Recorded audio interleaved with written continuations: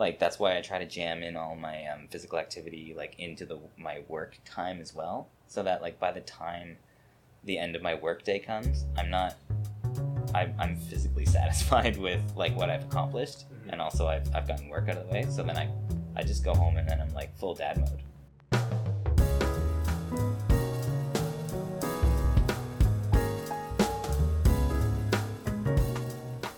Graham Dexter is a chemistry lab technician who manages to fit all of his me time into his working day. This way, he arrives home feeling satisfied with his day and is able to spend the rest of his evening on day-to-day chores, but more importantly with his family. Keep listening to hear more about how he balances everything and fits it all into a day and his recent mishap while climbing at Cape Clear. My name's Alex McLean, and welcome to the 41st Hour.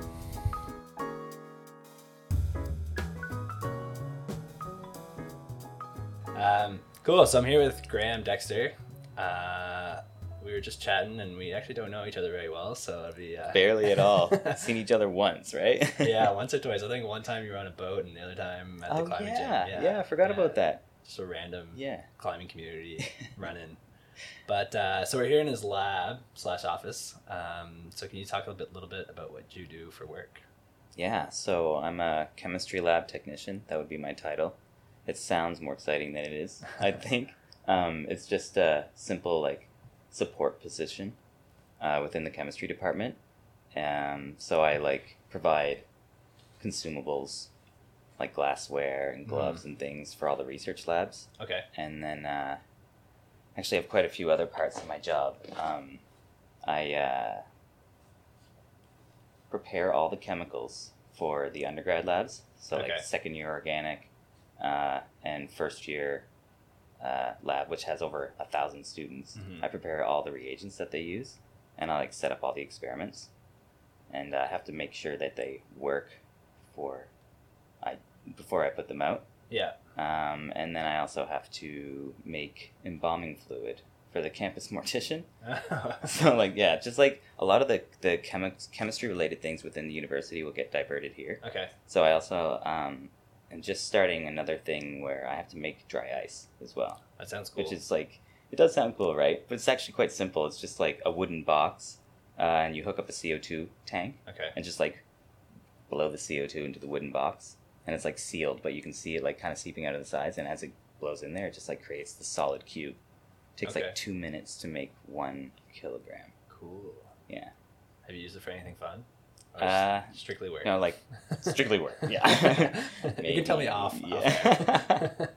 Yeah. So you said you have to test all of them before you distribute them to the classes. How do you go about doing that? So like I literally would just do the experiment that they're gonna do. Oh, okay. So like I'll like make the reagents. Like for example, there's a TLC experiment where I have to make 5 different standards, and they like spot them on a TLC plate, which is thin layer chromatography. Okay. And that they'll like develop the plate by running a solvent from the bottom to the top.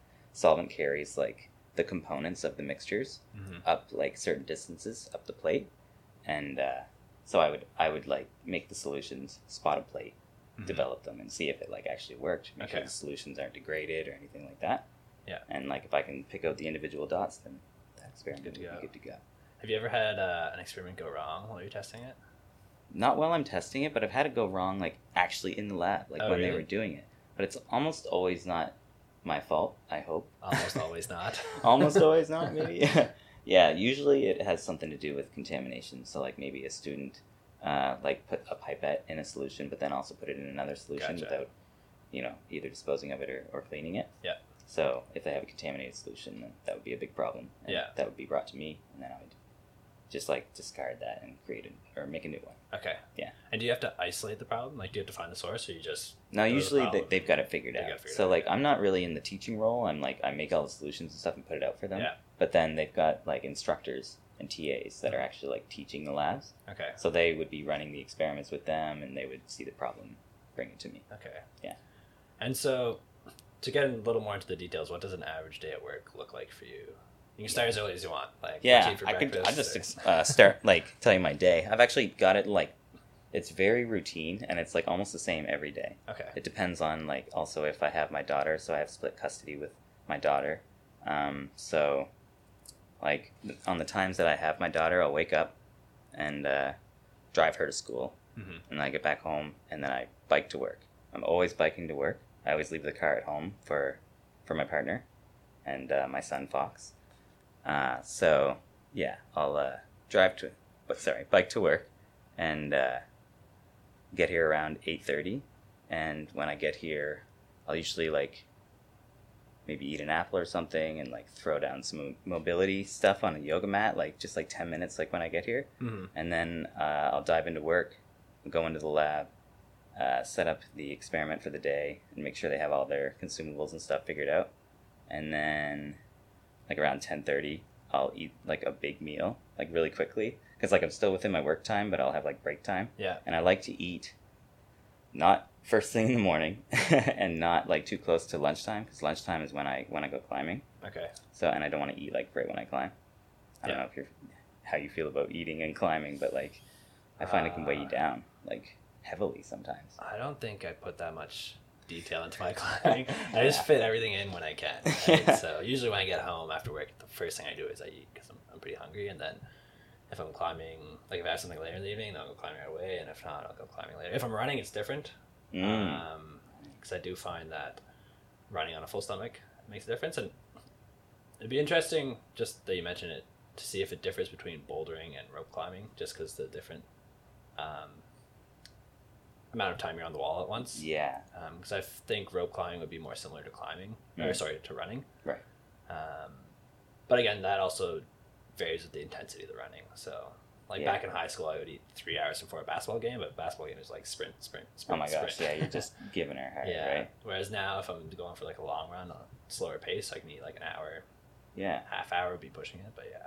Yeah. So I'm like, when I boulder, I try to like go as hard as I can. So it's almost like a run in a way, where I'm just like, I'm climbing problems like as much as possible because I'm trying to fit it within the time frame that I have. Yeah, make most of your time. Yeah. So like 10:30 I'll eat, and then like I'm finishing up the rest of the work that I have that before lunch, and then my lunch is like it's me time, and it's like the only time during the day that's actually just for me. Because like when I'm at home, I'm also looking after the kids and like I'm with my partner and doing that kind of thing. So I like place a lot of importance on this time. So I'll bike to the gym, and like I said, I just like boulder as hard as I can, to the point where I'm like dropping sweat. Like I'm just like, by the end of it, I'm like gassed and probably couldn't climb anymore. Yeah. So I'm just like giving her on the wall, and then I come back, and usually the experiment is running in the afternoon, so I'm just like kind of supervising that behind the scenes and like doing the other odds and ends around the lab. Okay. And then then it's off home. And then you're done, like you're done work, you've done your U time, so then it's just time to kind of relax and spend time with family. Yeah, exactly. Come home and then focus completely on family, like if it's like dishes or playing with the kids or getting them ready for bed, bath time, all that stuff. It's just like very involved. Yeah, it must be nice to like get everything, like when I finish work. First of all, I don't have a family, so we'll get that out of the way. But like I finish work and like I gotta do, like you said, dishes, laundry, go out for a run, make food, do dishes from like making food. But yeah, I can see how it'd be nice to kind of get your U time out of the way with, because I guess what I'm saying is personally, sometimes it's hard to find that U time when you haven't done it, prioritize it. One thing you mentioned before we started is that you climb Monday to Friday. And you also say you climb really hard. How do you find climbing hard 5 days in a row affects your performance? Yeah, that's a good question.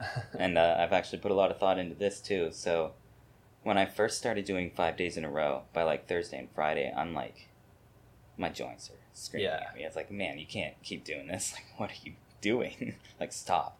So then I kind of worked it into my schedule that on Monday, Wednesday, Friday I would climb. And then on Tuesdays and Thursdays, I wouldn't touch the wall. Okay. But I would go to the gym and like work on anything else that I could, and I would include hangboard in that too. So, but like it would be mostly like body weight mobility routines kind of thing, like pull ups and like yoga poses and things like that. But like more active type stretching. Yeah. I don't like passively sitting in a stretch. I feel like that's a waste of time. Okay. But like when I stretch, I'm like taking an active position in it. Gotcha. Yeah. So 5 days in a row climbing was not doable, but like I've actually gotten to the point that it is doable now. Okay. But like through the routine of doing the Monday, Wednesday, Friday with the Tuesday, Thursday break, I don't know, just like it it was a really good routine for me to develop strength, and I got stronger and like more durable. And then I noticed that I reached a plateau. Everyone reaches their plateaus when they don't change anything, right? Yeah. So I reached the plateau of that, and then I was like, okay, I think now I should just climb 5 days in a row. To break through that plateau. Yeah, like break through the plateau. And like the plateau is my climbing ability. That's like how I'm measuring it, I guess. Mm-hmm. Like, can I climb harder problems, or I'm just climbing the same things over and over again? Yeah. And yeah, so I plateaued. So I went into the 5 days in a row. But this time I like tried to add mobility and like warm-ups, like make them really important before climbing. So like in the morning, like I said, I do a like mobility routine, and before climbing I like warm up my what are they called? They're extensors and flexors in your hands, right? Okay, yeah. Like I warm those up, and like the shoulders and the elbows and things like that. Everything like gets warm before I'm like really pulling hard. Mm-hmm. Yeah. And so I'm assuming that's to prevent injury. Yes. So Did you have an experience that, like an oh shit experience, where you're like, oh shit, I should warm up before I climb? And how did you manage that if it did happen? Yeah. So I guess when I started climbing, I've only been climbing for 4 years. Okay. And like during those 4 years, there was also that time, COVID, like, Yeah. where no one was doing anything. So like more like 3.5 years. But when I first started, my elbows were always on fire, like Yeah. tendonitis. And I talked to Heather Reynolds a lot at the rock court. And she was like creams, and like she gave me all these like warm-ups, exercises, all these things. Like nothing was ever working. It was just like elbows always on fire, and it was like stopping me from climbing. But I just like eventually powered through that, and now like I'm at a point where like it doesn't bother me, but I can still get to that place where like the tendonitis kicks in. Mm-hmm. How do we get on this tangent? An oh shit moment. Yes, the Yeah. oh shit moment. So my most recent oh shit moment would be I was like hanging with friends at a party, and we started arm wrestling, and this like pushed my elbows over the brink, Okay. and like I tried to go climbing the next day, and I couldn't even climb for like 10 minutes. And then like for like the next 2 weeks afterward, I had to go to physio and like figure some exercises out and figure out my elbows so that I could actually get them back again. Yeah. And it's like, wow. So I'm like almost always teetering on the edge of like, if you do something more than what you already do, you're gonna like destroy yourself. Yeah. And I'm like finding that edge. So how did you manage your lunchtime when you couldn't climb? Because it sounds like that's your go-to. It's your you time. Yeah. It's what you do every day. It's like I have to. Almost. Yeah. So if I can't climb, I just ride my bike. Okay. I have distance goals for riding my bike as well. Like my bike, cycling and climbing are like the most important things to me besides like my actual life. Yeah. Yeah. So yeah, I'll just like ride my bike or do yoga or something. Just like I can't do nothing is what I. Yeah, What hard it time is. sitting still. Yeah. I can relate. Yeah. Yeah. Can you talk a little bit about your distance goals and your biking? Yeah. So I've been cycling since I was 16, and I'm 33 now. Okay. So like I didn't want to ask, but yeah, 33. So I've been biking for well over 15 years, and I don't even know how to explain like the joy that I get from biking. Just being on a bike, right? It's the greatest thing ever. You're just flying, and it's on your own power, yeah. and it's great.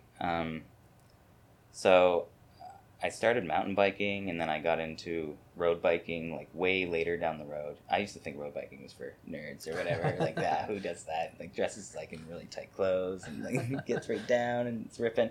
No, but then I realized the advantage of being on the road on the bike. Like you can get anywhere so fast. Yeah. And like the more endurance you have, the more you can do. I often think about doing like a side delivery job if I had the time, like skip the dishes or whatever, and just like ride my bike everywhere and just like get the distance. But yeah, I love riding bikes, and my distance goals have developed from, it used to be try to get 10 kilometers a day every day for a year. That was like my first like cycling goal, and that was last year, and I actually did manage that. So that's like 3,650 kilometers in the year, and I tracked this with Strava. So this year my cycling goal was to bike 400 kilometers every month for the year. Okay.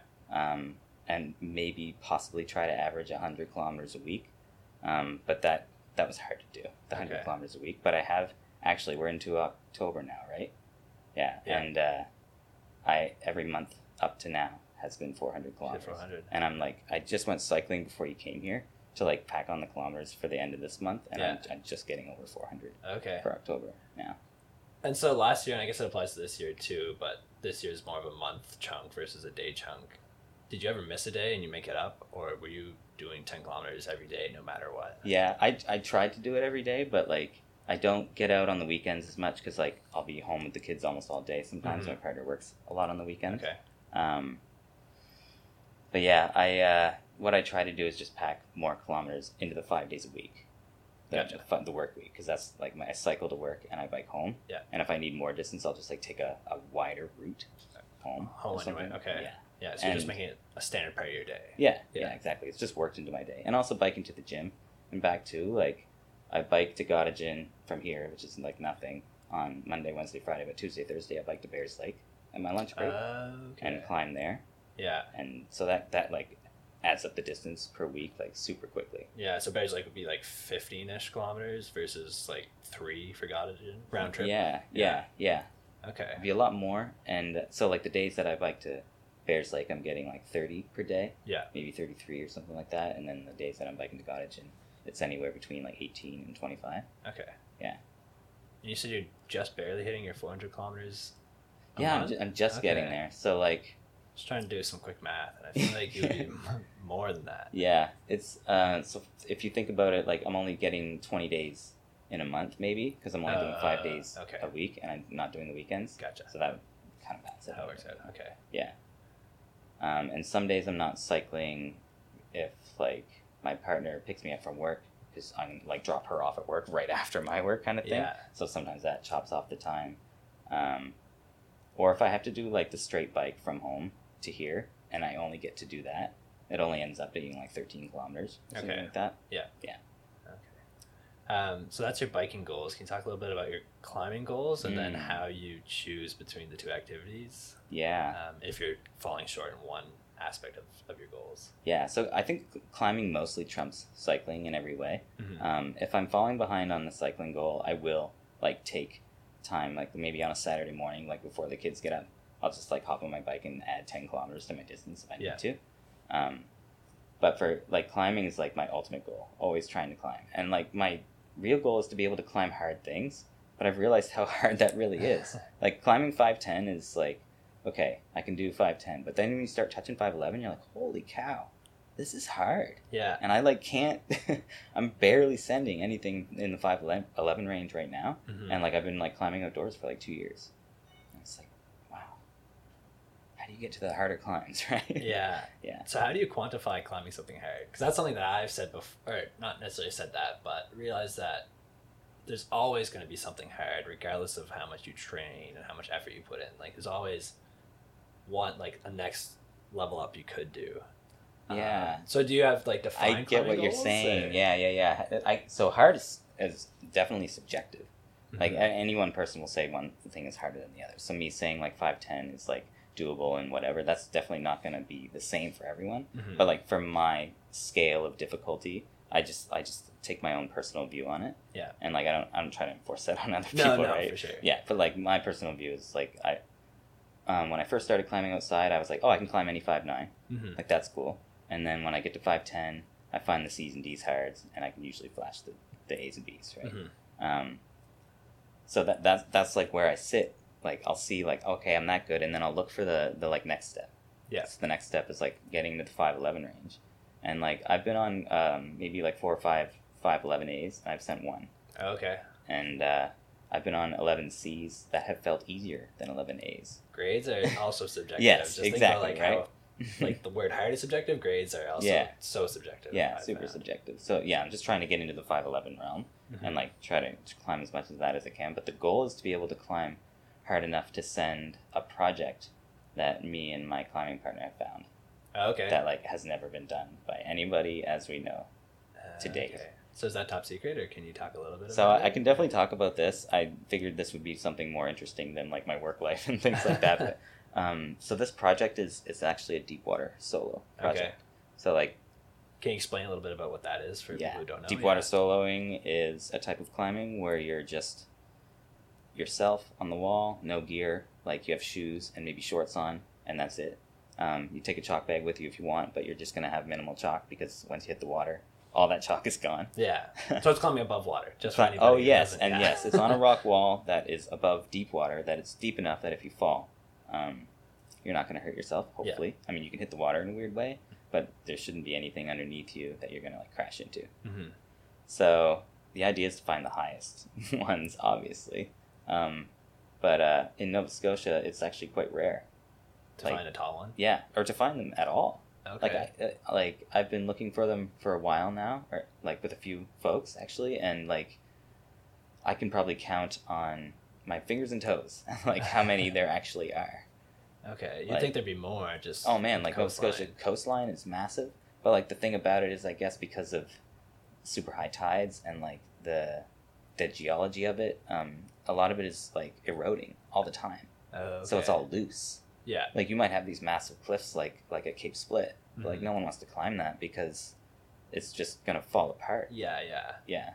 Sounds dangerous. Yeah, absolutely. So to find the like hard, sheer, solid rock above, like deep water, Okay. and like a straight drop, no like debris, no rock fall underneath I know, like you. boulders in the water and Yeah, stuff. yeah, exactly. Yeah. Okay. So yeah, this project, I'm not going to disclose the location of it, Yeah, but it's on an island, and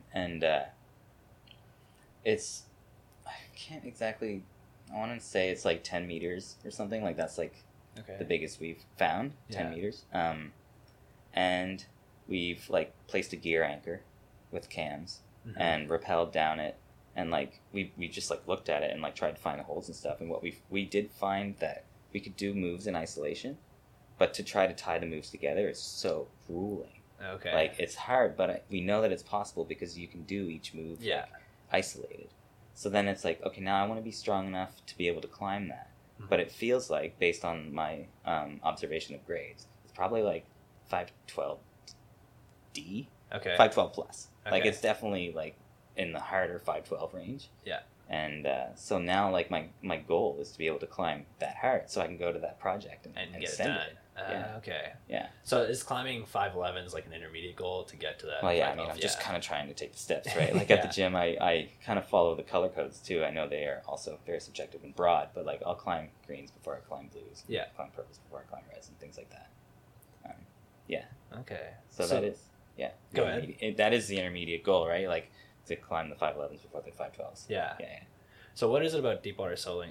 It sounds like that is your priority when it comes to climbing versus, say, rope climbing or bouldering. What is it about deep water soloing that draws you to it? Yeah, so it combines like so many things that I love about the world in general, like being on the water, being at a visually like spectacular place too. Like if you see a cliff jutting out of the water, like a straight drop, it's honestly probably a beautiful place. Yeah. Right. And so you get to like be on a boat or like paddle or whatever and be on the water, and then you're like in this magnificent place and you're just like, you're really in it. It feels like you're more in it than when you're on ropes. Like you're like just wearing like minimal clothing, your shoes, and you've got this like tiny chalk bag and you're on this wall. And that's all there is. There's waves crashing under you. There's just this like problem in front of you. Can I get to the top of it, or am I going for a swim? Yeah, it's a lot simpler. Yeah, exactly. And you can do it by yourself. Probably not recommended, but like you can go do it like individually. You don't need someone belaying you, right? Yeah. That's you true. probably should have a spotter, honestly, like someone there, like you're falling into the water. Yeah, but, just in case. But you can't do it by Something yourself. goes. Yeah. So back to the work side of things, Mm. coming full circle. I'm full circle. One thing you said is that you help out with the preparation for labs and stuff for the school. Do you ever find it gets repetitive or you get bored just thinking about like year after year the same classes are offered? Mm. Do you fall into a cycle, or how do you get out of that if you do fall into some repetition? That's a great question. I've been here for 7 years. Mm-hmm. So I've had a lot of time to think like, about how repetitive this job is, and it's also a secure job. Like, I could be here for 40 years if I wanted to. I could retire from here. Yeah. Totally. But it is, the same thing over and over again. So after like 3 years of working in this job, I actually was like, I can't do this anymore. Oh, really? I don't want to be here anymore. I'm not finding that it's fulfilling. Like, I need something more in my life. But that was before I climbed. Actually, just a note. So I like kind of put feelers out to see like what else I could do, and it nothing ever really came up that I wanted to do or like that excited me, and I just kind of like sat in the job that I'm in and like tried to take a different approach on it. Like, maybe I should appreciate like the stability that I have and like the routine that I'm able to build around this. Like, having been in this job for 7 years, I've been able to, like, I can optimize my time so well. Yeah. Like, I know exactly what I need to do, and I know exactly when I have 5 minutes to myself or 10 minutes to myself, and I can really like make it efficient. And I guess I really enjoy that. So I've kind of come around to more appreciating this than it being like a dull thing. Yeah. And like, it can get exciting here sometimes. Like, things do change. There are different experiments introduced sometimes, or something that excites me is when they take out an experiment I don't like. Like, that's a great thing. Yeah. But and also like the workplace is kind of changing. Like, I do make embalming fluid that was added on like much later. Okay. And like, it's actually kind of interesting. It's a very like industrial chemistry type thing. So I just get like a massive 200-liter drum, and I fill it with 118 liters of ethanol, and then like 6 liters of phenol and 6 liters of formaldehyde, and just mix all these like dangerous reagents together in this giant drum. It's like the witch over the stew kind of thing. Yeah, the cauldron. And it's just like kind of fun to think that I'm doing that. And it's like it's an applicable chemistry too. Like, it's kind of simple. It's just mixing things, but like it's going towards a purpose. Yeah. Of embalming like an actual human body. Wow. It's interesting to think about. Yeah. Like this dry ice thing that I was talking about. Were we talking about this? Yeah. I think so. Yeah. Yeah. How like we just ordered this like little wooden box that you just blow dry CO2 into, and then it just like builds up this block of dry ice. So we're just going to be manufacturing dry ice for the classroom, or yeah. So like, it has a lot of applications in the classroom, but also in the research labs too. You get requests for dry ice. I actually have some in the bin right now because we like order it for them specifically. Gotcha. Yeah.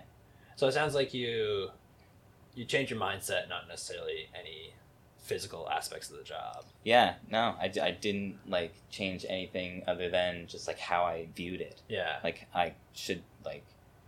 It's kind of like how you view the world too, right? Like, you can view it in a positive light or a negative light, and if you view it in a negative light, you're going to take the negative from it. Yeah, but if you view it in a positive light, you're going to get the positive back. Yeah. Yeah. That makes sense. Yeah. Would you, if you could change something about the job, or if you could, I don't know if you can put a request in or whatever, what would you change? What would I change? So this the spot that I'm in right now, this is like where I sit at my desk, and it's also a storefront. So we like open this, and like people come down and like pick up supplies and things like that. Okay. And it actually makes it hard to get work done sometimes. Oh yeah, I'd imagine. Like, I'll like get up and try and go into the lab, and like someone will come down and need something, so then I'm running back to the store and trying to get them taken care of. Yeah. So I would change that aspect. Like, I would have someone here constantly that is like just responsible for the storefront. And that would allow you to dive into what you're doing. Yeah, like, really... and my office wouldn't be sitting like literally at the door of the storefront. Like, I would have my own office where I would go in and sit. Right. Yeah. Yeah. Okay.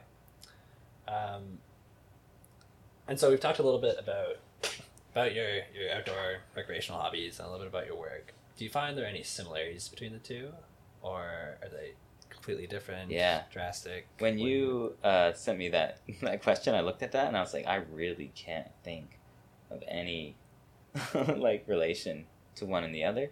And I have been thinking of it since like that question was brought up to me. And like, the only thing that maybe comes up is like how I think efficiency wise. So like in my job, I'm like trying to make things happen as efficiently as possible and as quickly as possible. And I do that like almost in every aspect of my life, I guess. Okay. I try to just make everything work efficiently. I guess an example like outside of work of that for me would be I have this boat that's co-owned with like 3 other guys, but we just okay. I didn't know that. You had a boat. I like to call it my boat. I use it the most, and I will probably refer to it as my boat throughout the rest of this conversation. But so I've like when you take the boat out, you have to put the trailer on the car and then drive to the ramp and then like launch the boat and then pull the boat out, and like all of the logistics of that are actually like very involved. And it can take a lot of time if you don't have like a plan on what you're doing. Mm-hmm. So like this summer, like launching the boat like many times, I like have made that process super efficient.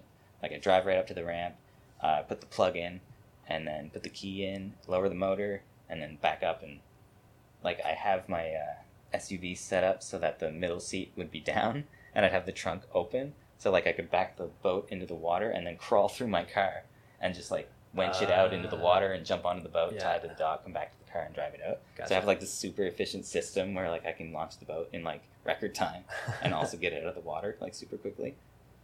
Yeah. So yeah. And how does that efficiency translate to your climbing?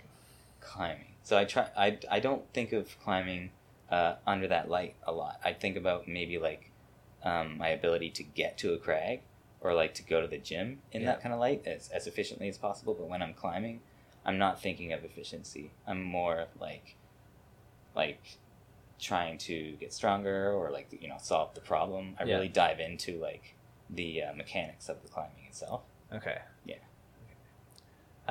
So just going through this conversation, to me it sounds like you got a pretty good work-life balance. Like you come to work, you bike to work, you get your fitness in, you have your lunch to yourself, and then you go home and you spend time with family. Is there anything you think you could add that would improve the work-life balance? But again, like you said, you've been doing this for 7 years. So. Yeah. Good question. Yeah. Like I don't think if I can add it, I feel like I would have found it by now. Yeah. I guess. But maybe that's me being like closed-minded. Maybe I should think about that more. It's a question to dwell on. I would say. Yeah. Do you think you'd ever pick up any other hobbies that would add to the complexity of the work-life balance? I've thought about surfing. Okay. I've thought about picking up surfing, and like the only thing about that one, it feels like it takes even more time. Yeah. Like driving to the waves and also learning like all of that, like how to like read the wave things and all of that. Right? Yeah. Like, it's a whole other like it's you have to invest the time into not to make it enjoyable, but to be proficient at it. Yeah. And like it's a question of whether you want to invest that time in that or something that you're already doing, like climbing or biking. Yeah. I find. Yeah. I also find, as somebody else who tends to do a lot of hobbies, the more hobbies you pick up, the less time you commit to them, and like the less use you get out of your gear. Yeah. Which means it lasts longer, but it's also like financially, it's kind of a question. Yeah. For me. But I've been thinking about picking up skiing lately, so kind of. I've also thought of that too, and I feel like that's like there's not a financial barrier there, like not quite as much, because like I found a couple skis on Facebook and been like, oh really? Should I buy them? I should buy those, but I don't know if I ski enough to justify this purchase, you know? So. Oh, I don't ski. But I'm like, I want to learn. So are you like interested in downhill or cross country? Like what's? I've tried cross country skis, okay. So I've been thinking about downhill, and like lately it's more backcountry. At least here in the province, like I definitely don't have the skills required to go backcountry in the mountains, though. Those are attainable. You just have to take some courses and work your way up and don't just dive right in. So my latest thoughts have been, do I buy downhill skis, which I can strap to a backpack and hike up, or touring skis, which you can like skin up and then ski down, right? Yeah, interesting. I think the price point is the biggest thing, but again, like, is it worth having touring skis in Nova Scotia? So anyways, I have some thinking to do. Questions, yeah. So another, like, speaking of financial barriers and things, though, I've also been, like, really interested in trad. Just lately, trad climbing. I used to think that any route that I wanted to do would either be, like, a DWS, or maybe I could, like, make a tree anchor and top rope it, and I would be happy to climb it that way. Yeah.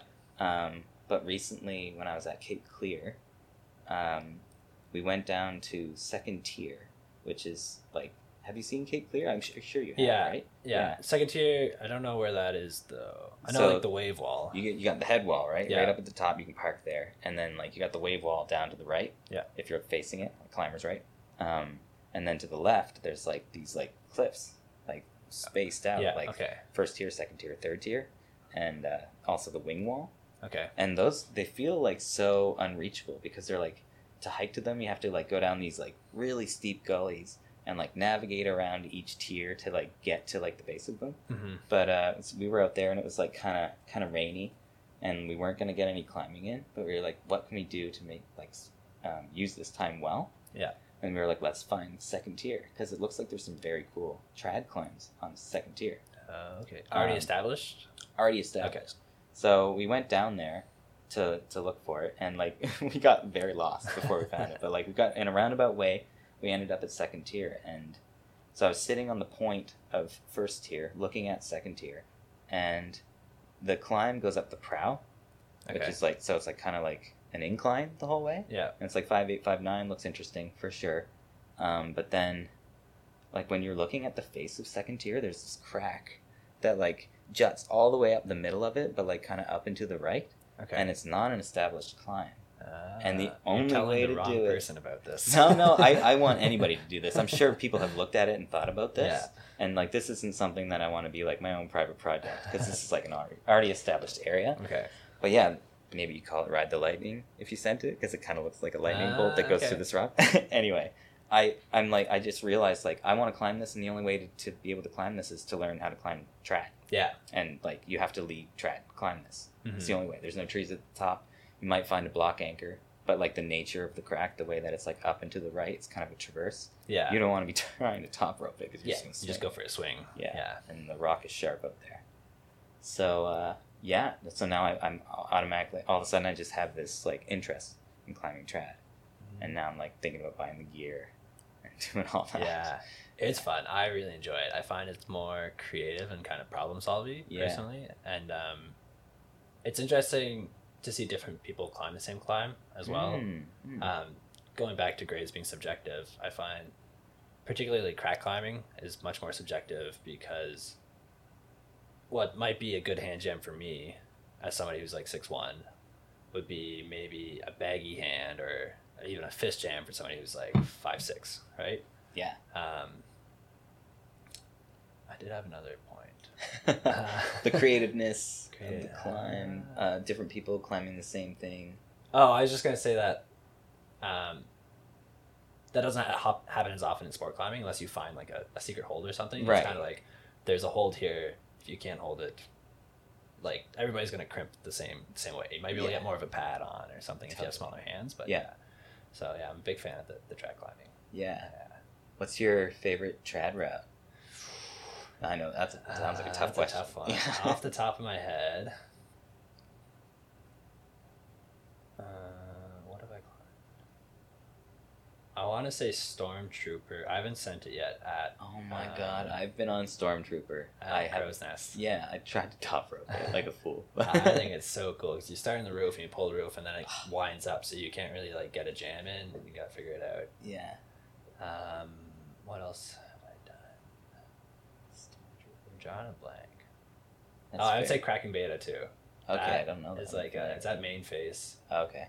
And it's got like a little bit of everything. So there's like finger locks, loose, flary hand jams, baggy hands. I think a fist jam.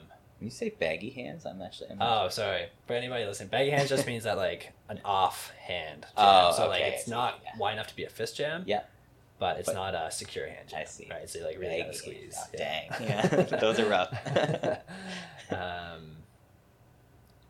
Yeah, I should make an established list and just kind of pull that together. So I'm like kind of debating on what my first lead trad climb should be. My climbing partner does have trad gear. Okay. That's how we actually did climb a multi-pitch trad at Cape Clear.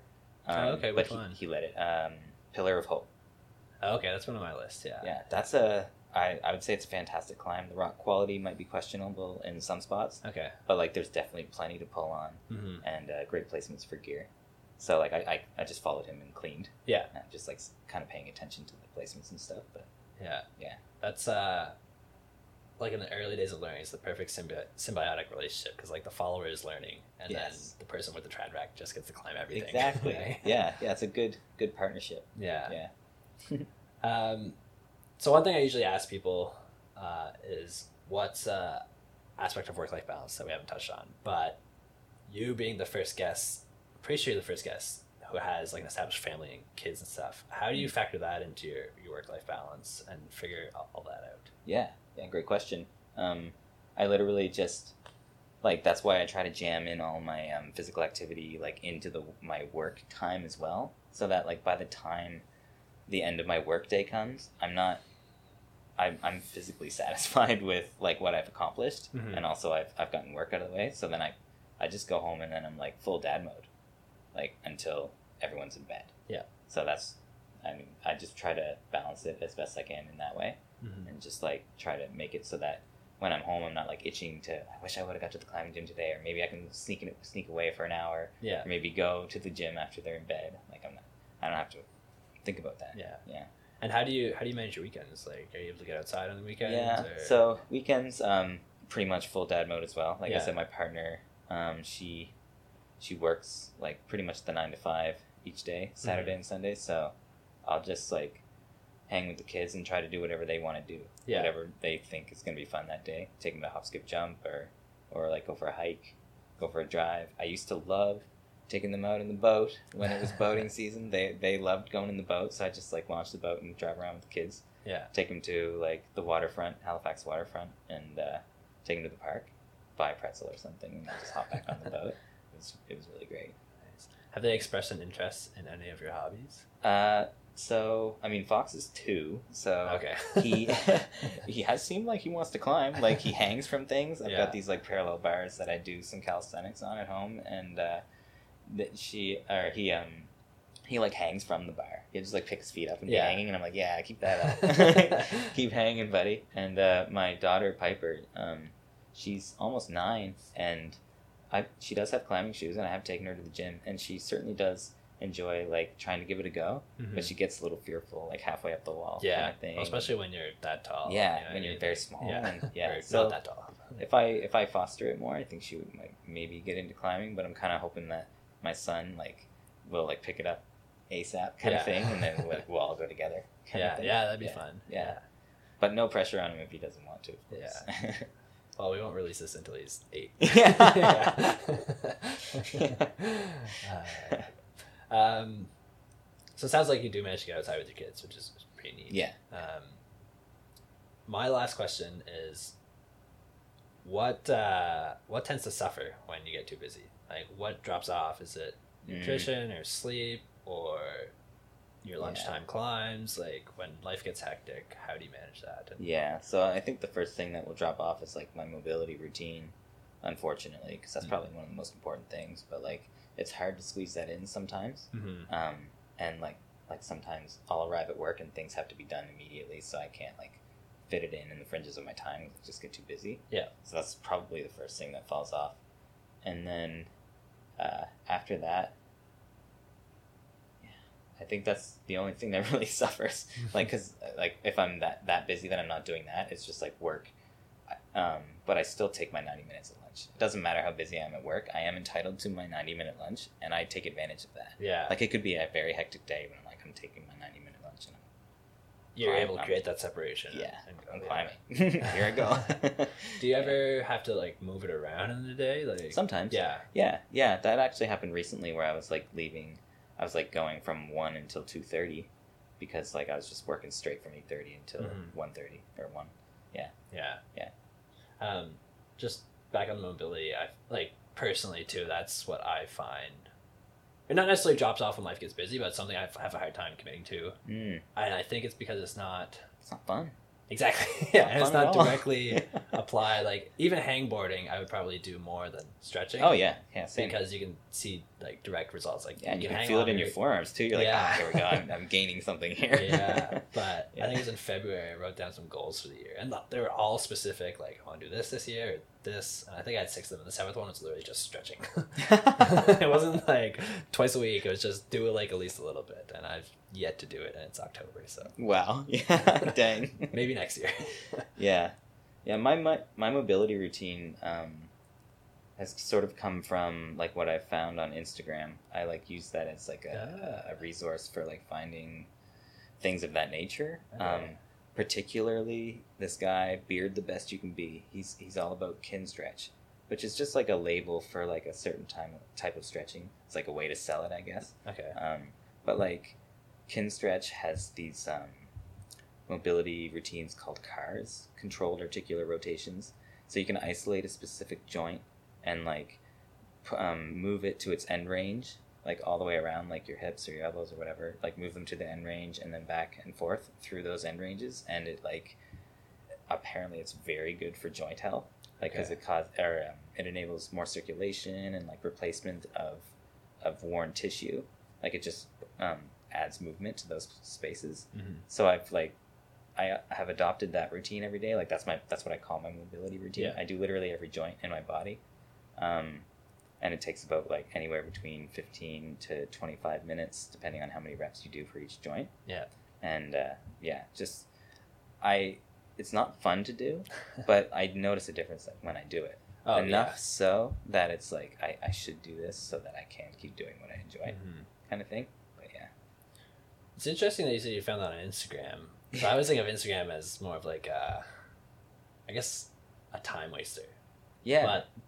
And I know there is useful stuff on there, but it sounds like you're really taking advantage of that. Is there anything else that you've taken from Instagram and the algorithm? Yeah. Particularly, like, you can, the more you know about how it works, the more you can use it to your advantage. Okay. So, like, Instagram is made to take your attention constantly and as much as possible. Like, it wants you to pick up the phone and open Instagram and just be sucked into this wormhole of, like, constant video and photo feed. But if you like are aware of that, you're like, okay, I know what this is trying to do to me. Mm-hmm.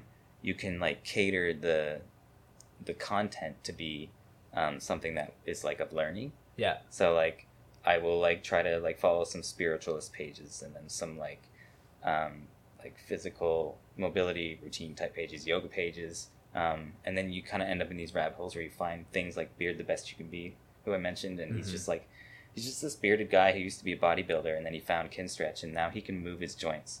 Like, his joints have the capacity to do things that you wouldn't think humans can do. Okay. Like, he can, like, stand on his ankles, like, standing up on his ankles, and he can, like, squat weights.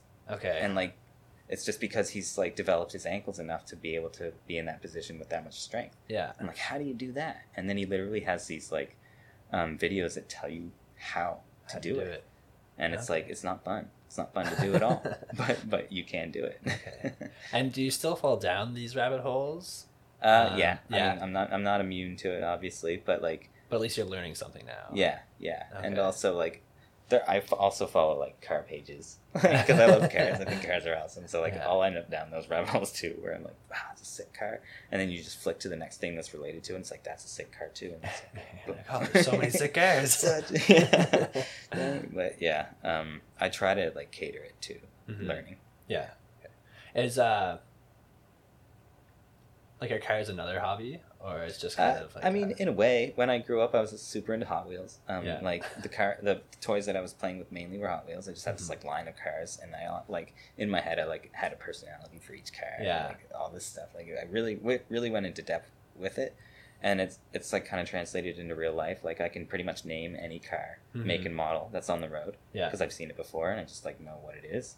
And then like me and one of my buddies just send car pictures back and forth on Instagram, like the sick cars that we found this day or whatever.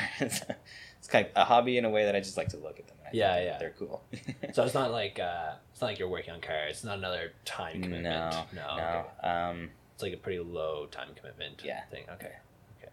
Well, I guess you don't really have to balance it then. That's the next question. Oh yeah. How do I balance my car obsession? Yeah. Cool. Okay. So we're taking a quick break to announce our first disclaimer. This next section of the podcast involves decisions that we do not condone. Climbing is dangerous, and a large part of it is risk assessment. As a climber, it is up to you to have the proper tools and knowledge to mitigate these risks. We encourage you to educate yourselves from a trustworthy and reliable source and to practice any techniques in a safe environment before they are required on the wall. Well, that's it from me, Graham. Yeah. Like I said, we didn't really know each other beforehand, so it was cool to sit down and chat with you. But is there anything we didn't touch on that you want to bring up? I was going to mention my trip to Cape Clear. I was going to like go into a little bit more Sure, depth yeah, I'd love about to hear that. about it, yeah. How much time are we at? I was just wondering. We're at about 49. Okay, cool. Yeah. Yeah, so every year, not every year, but like since I've started climbing outside, we've kind of, me and my climbing partner, his name's Henry, we've made it a tradition to go to Cape Clear on my birthday. Okay. And Cape Clear is absolutely amazing. Have you been there? I've been there a couple times. Yeah, I haven't been yet this season. Well, I probably won't make it this season, but yeah. Yeah, we're pretty much at the end.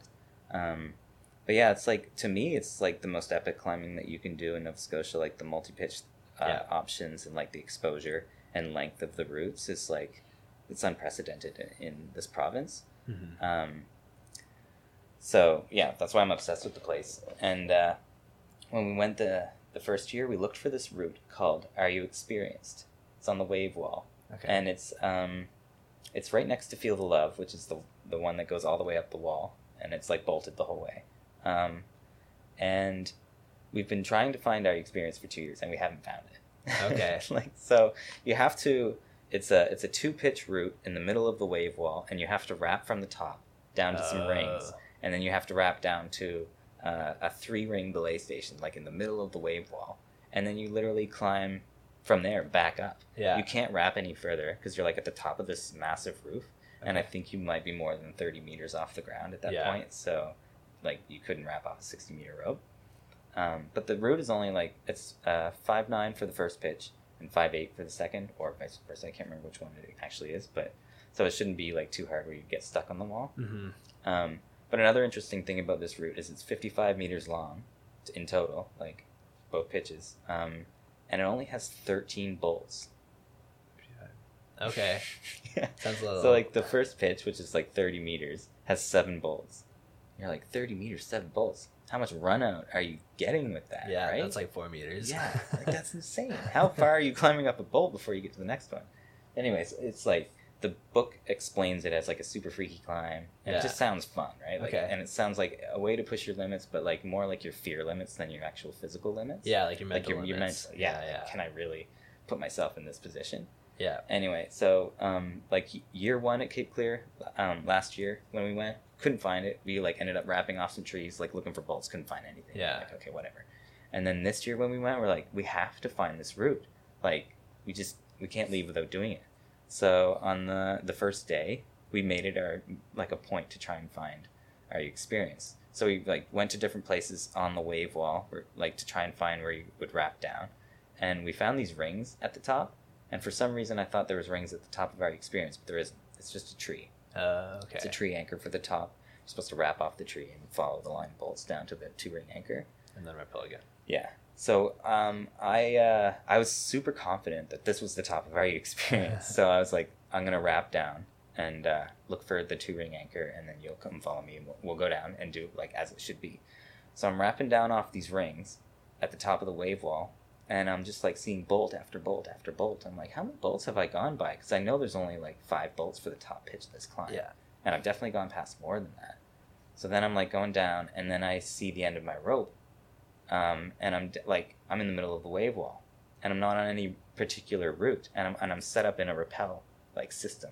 So like climbing back up is not really an option. Like, or at least I don't know the way to like switch my gear to make it like climbable unless I like clipped into a bolt or something. Yeah. So then I'm kind of like, wait, now I have to get back up, and I like kind of started panicking a little bit. I'm like, I can't get up, and there's nothing I can clip into, and my partner at the top can't hear me because I'm so far down the wall. I'm yelling as loud as I can, and he can't hear me. I'm like, shit. So then I'm trying to like, I'm using an ATC and a Prusik, and I'm trying to like get myself up the rope, and I'm gaining like centimeters. Yeah. And just like, this is going to take me hours to get back up. So then I'm like looking around the wall, and I can kind of see there's like bolts over here. I don't know what they're for, and I don't really feel like clipping into a bolt and then untying myself. Yeah. Because Yeah, like fair. if the bolt is like not, if it's old or whatever, like who knows? Yeah. I don't want to trust a bolt. So then I'm looking up and I see this ledge, and I'm like, I could probably sit on that ledge, and that would maybe be secure enough to like switch into a top rope scenario where my partner could belay me. Mm-hmm. But again, the problem is he can't hear me. So I end up starting to climb freely, essentially. Like I'm not pulling the rope through my ATC anymore. Okay. I just like climb freely, and I'm getting a bunch of slack behind me. Yeah. And if I fall, like the ATC and Prusik are gonna have to catch me, and I don't know how much I can trust that. Yeah. So anyway, I get up to this ledge, and I have to climb this tree on the ledge, and I get up above the tree, and my rope behind me is like knotted around this tree below me. And also there's a tree happens to be like in front of me on the wall as well, so like my rope is around that too. And I'm just like, I'm in a complete mess. And I look up, and I can actually see my climbing partner finally. I'm like, hey. He's like, man, what's going on down there? And I'm like, dude, I've made it to this ledge, but my rope is like, it's around everything, and we need to take it off and like manage this rope. Mm-hmm. He's like, you can't take off your gear, you're on the wall. Like, no. And I was like, man, it's okay. I'm like, I'm on a ledge. There's a tree on this ledge. It's a very secure tree. Like I can just, if I keep my arm wrapped around this tree, like I'm gonna be fine. So I untie everything, take it all off. So like I'm completely free on the wall, and then he like pulls the rope through, and I'm like flipping it off the tree and stuff, and like getting it all managed. And it feels like it takes forever for this to happen. Maybe it took like 10 minutes. Yeah. But like finally I get an end of the rope, and I tie in, and he's like set up on a gree up at the rings, and then I just like hop out around the corner, and then I'm on the face, and then I climb whatever part of the wave wall that I'm on. Yeah. And like get myself out of it. Sounds like a predicament. Yeah, it was a bit of a mess, and like I don't know if I should be maybe a little bit embarrassed that I put myself into that scenario, but like it's just like, yeah, for a moment I was like, how do we climb, or how do we call search and rescue, because there's no phone signal right now. Yeah. And like I don't want to have this big endeavor either, because like, I think I can take care of this myself. Yeah. And that's what I went into. How did you manage to, we were just talking about like physical strength versus emotional strength. How did you manage your emotions in that scenario? Yeah, so I have also found something called breathwork, pranayama, things of that nature. My partner, her name is Brittany, by the way. She has a podcast called Just Listen and Yoga. Oh, cool. And she is also a breathwork teacher and a yoga teacher and an osteopath. She's like got all these amazing things going on. And through her, I've learned breathwork. And like I've learned to, I don't know, grasp my fear more intently with breathwork. So like if I end up in a scenario where I'm like, okay, this is panic mode, and like it's gonna be troublesome, I just like go into like a breathing pattern, 5 in, 5 out, or like into the belly, into the chest, and out. Yeah. And then I just like I'll manage my emotions with that, because you can't do anything but breathe when you're like thinking about breathing, right? Like you just, that's just all that it is, and like you can pretty much grasp any emotion with it. Okay. Yeah. Interesting. And so that seems to be your go-to way to manage things. Have you done anything else since to mitigate the potential of a possible epic in the future? Like what else did you learn from this scenario? Yeah. That's a good question. What did I learn from this scenario? It's to not get overconfident, like when I'm rappelling, like putting myself in that position. Like if I know that I'm not going to wrap to the bottom of something, I should probably either like be tied in such that my partner is lowering me so that I can easily climb out, instead of just like being on my own solo rappel system. Yeah. Or like take the gear to ascend the rope. Yeah. That would have been the other smart thing to do. Yeah. There are techniques, as somebody who's not a guide, especially like we don't have any climbing gear, so we can't explain, but if you YouTube it, I think you could probably figure it out. Yeah, I know that if you have 2 Prusiks, you can ascend a rope easily with that. 2 Prusiks and a sling and a locker should do it. Or 2 lockers, sorry. But yeah. Because you can like 1 Prusik for the hand, and then the other Prusik for the other hand, and then have a sling that goes down for your foot. Yeah. So then like you're just doing one movement at a time. Yeah, I know. Well, I just said I wasn't going to explain it because I'm not a guide, but without having it in my hands, I think what you want to do is, and okay, this is not professional advice for anybody listening, but if you clip your, like when you're belaying from above, there's the loop in the ATC that you clip to your anchor.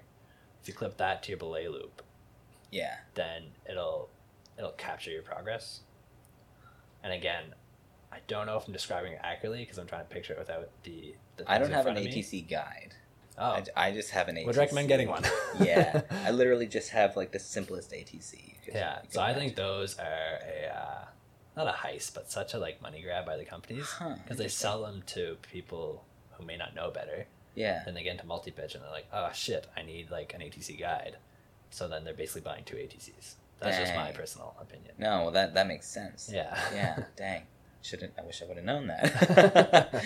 But yeah, so like with an ATC guide, there's an extra hoop, right? That you can. Yeah, so you can belay from above. Yeah. And then you can also clip it to your belay loop and it captures progress.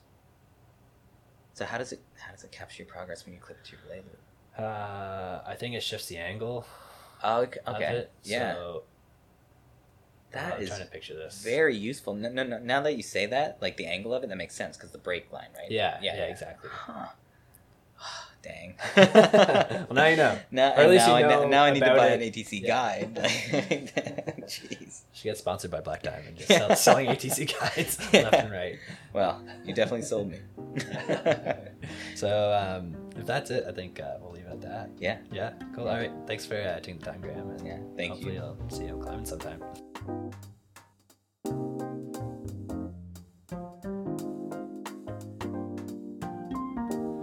Thanks for listening again. We've put some thought into Graham's question about recommended track climbs, and here they are. If you're looking for a project or something hard, we'd recommend Cracking Beta or Stormtrooper. If you're looking for a fun day out to practice track climbing, then anything at the Keyhole Wall at Columbus will be great. And if you're looking for something a little more face climby, then go check out Black Diamond at First Face. Next week, we sit down with Jackie Turner, owner of Eastpeak Climbing Gym. Listen into a conversation to hear how she turned her passion into her career, the struggles of starting and running your own business, and what other outdoor hobbies she's recently picked up. Hope your week's off to a good start, and we'll see you next Monday.